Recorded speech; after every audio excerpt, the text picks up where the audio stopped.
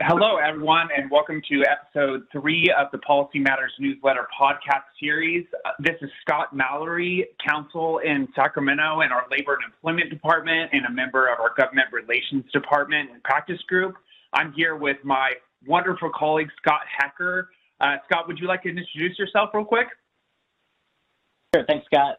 Scott Hecker in our D.C. office, also in labor and employment, generally focusing on workplace safety, wage and hour, and government relations and policy issues, and senior counsel here in D.C., and glad to be with you today. Thank you, Scott.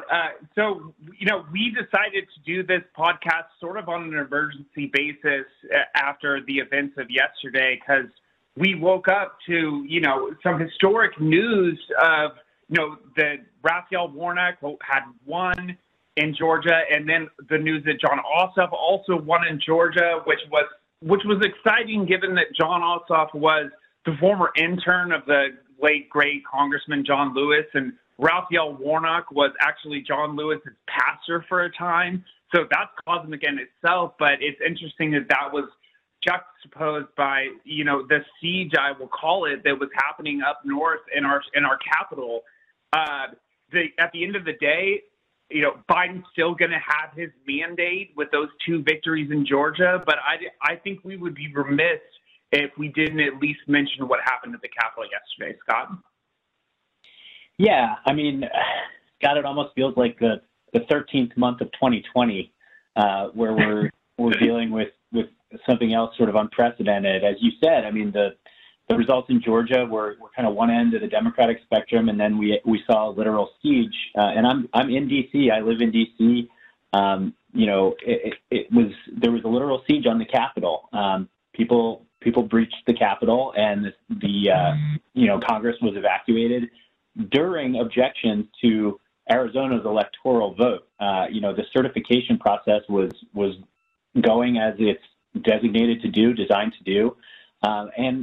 Congress came back once the Capitol was secured. They came back, and around 4 a.m. today, January 7th, they certified the election results. And we heard President Trump, or President Trump issued a statement, I should say, that read, while he still disagrees with the results and he thinks the facts support his position, he committed to an orderly transition on January 20th. So that's kind of the first we've seen anything approaching concession, but with the confirmation, the certification of the results, and that statement from current President Trump, I think we're going to see President-elect Biden take the oath on the 20th, and that'll change a lot of things in policy, and as we know, policy matters. So that's what we're here to talk about. Indeed, and now that we have a little bit more certainty, right, that we can be a little bit more clear that President Biden and Kamala Harris are going to be sworn in on the 20th. We are going to have at least a 50-50 split in the Senate with Kamala Harris as the sort of historic female vice president tie-breaking vote. We're going to have a Democratic House. So I think that, in the first episode, Leon Rodriguez and I discussed the velocity of change, and I noted how, I think it's going to be slow. I still think it's going to be slow, but this is going to make it much, much quicker. For example, just yesterday, the Federal Register announced that it's going to be publishing a final rule on independent contractors. Now that we're sure that the Democrats have controlled the Senate with a tie-breaking vote, under the Congressional Review Act, they're going to have a much easier time sort of halting that rule. So that's sort of an example of how the velocity of change will be much quicker. I also think another example is going to be through the budget reconciliation process, where they're only going to need that 51 votes, right? Otherwise, they're going to have to get rid of the filibuster to pass really bold, progressive agendas like you and I discussed, the PRO Act. I brought the PRO Act up in the first episode, too, because I'm crazy about the PRO Act, apparently. But what do you think about the velocity of change, Scott? Yeah, I mean, I think we talked a lot when there was less certainty about how things could change on the executive action front, walking back some of Trump's EOs, like the one prohibiting divisive training, revisiting that independent contractor regulation, the joint employment interpretations. But a lot of that stuff, as you said, could be revisited more quickly and differently now that there is this kind of split in the Senate. One other, you noted sort of the 51 the 51 to 50, I guess, split on sort of the budget reconciliation. So I think maybe the stimulus, we'll see that go through that process. But other possibilities like a federal minimum wage or the PRO Act, labor reform, maybe some sort of compromise, rolling back 2017 tax cuts, immigration legislation, and even climate legislation, they still have hurdles to clear. I mean, you have another concept I think you and Leon introduced in the first episode was Democrats in name only, and I like to call that the Manchin principle. There's still going to be challenges to getting all of the Democrats, and really there are two independents here too. You got, I think it's Angus King in Maine and Bernie Sanders in Vermont. Yep. They caucus with the Democrats, and they're likely to vote with the Democrats, not the Republicans, of course, but you do have to move everybody, in one direction. And I think everybody says the Democratic tent is big, right? So to really quickly push through a change, a drastic change in legislative policy, 50-50, 51-50 may not do it. What it could help, though, I think, and you may talk a little bit more about personnel as policy in a minute, but I'd just like to allude to the nomination of Merrick Garland as Attorney General. We saw that come pretty quickly, I think, even while the Ossoff race remained uncalled. But, I think that confirmation, that likely confirmation, and other likely confirmations of the folks that Biden has put out to fill out his cabinet, those could be much quicker than we would have seen with Mitch McConnell controlling the schedule. And, I think some progressives may not be happy with the Garland pick, but I think the main goal was probably to restore this sort of apolitical, trustworthy, above the fray, symbolic nature to DOJ. I know some folks question his civil rights decisions, his record in that area, but, Vanita Gupta has been named as associate AG, and she was the former head of DOJ's Civil Rights Division. Kristen Clark has been identified to lead the Civil Rights Division, and she is headed the Lawyers Committee for Civil Rights under law. So I think despite that centrist label, we're going to see civil rights at DOJ and civil rights generally be a priority in the Biden-Harris administration. Yeah, I totally agree. And I think it's interesting that, you brought up those sort of, I don't want to call them underlings, but, people that are under Merrick Garland and sort of the Civil Rights Division and things like that. Leon and I actually discussed that a little bit in the first episode when we were talking about the velocity of change.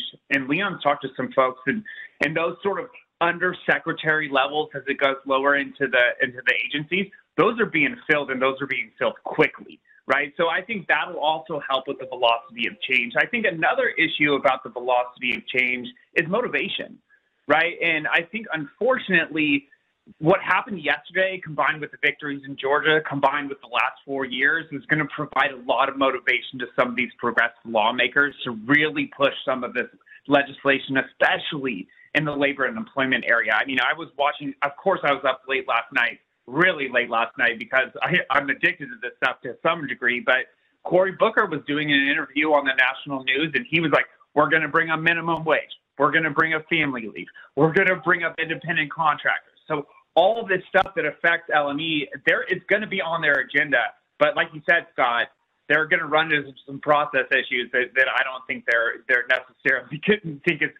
necessarily ready to attack. I think another thing that is getting lost in all this is that we're going to have COVID relief much easier, much quicker, much faster. It's going to come to budget reconciliation. It's going to come with only those 51 votes. They're going to make it big. They're going to make it powerful. And, the thing about the COVID relief is it's going to be a gigantic bill. And I think they're going to be able to wrap in some of the other areas that we've talked about, maybe healthcare, maybe labor issues. What do you think, Scott? I mean, I think you and I might disagree on sort of the legislative package that might come out of it, but I'm interested to hear your take. Yeah, I mean, Senator Schumer has said this is going to be, the $2,000 stimulus check is going to be one of the first things they vote on, right?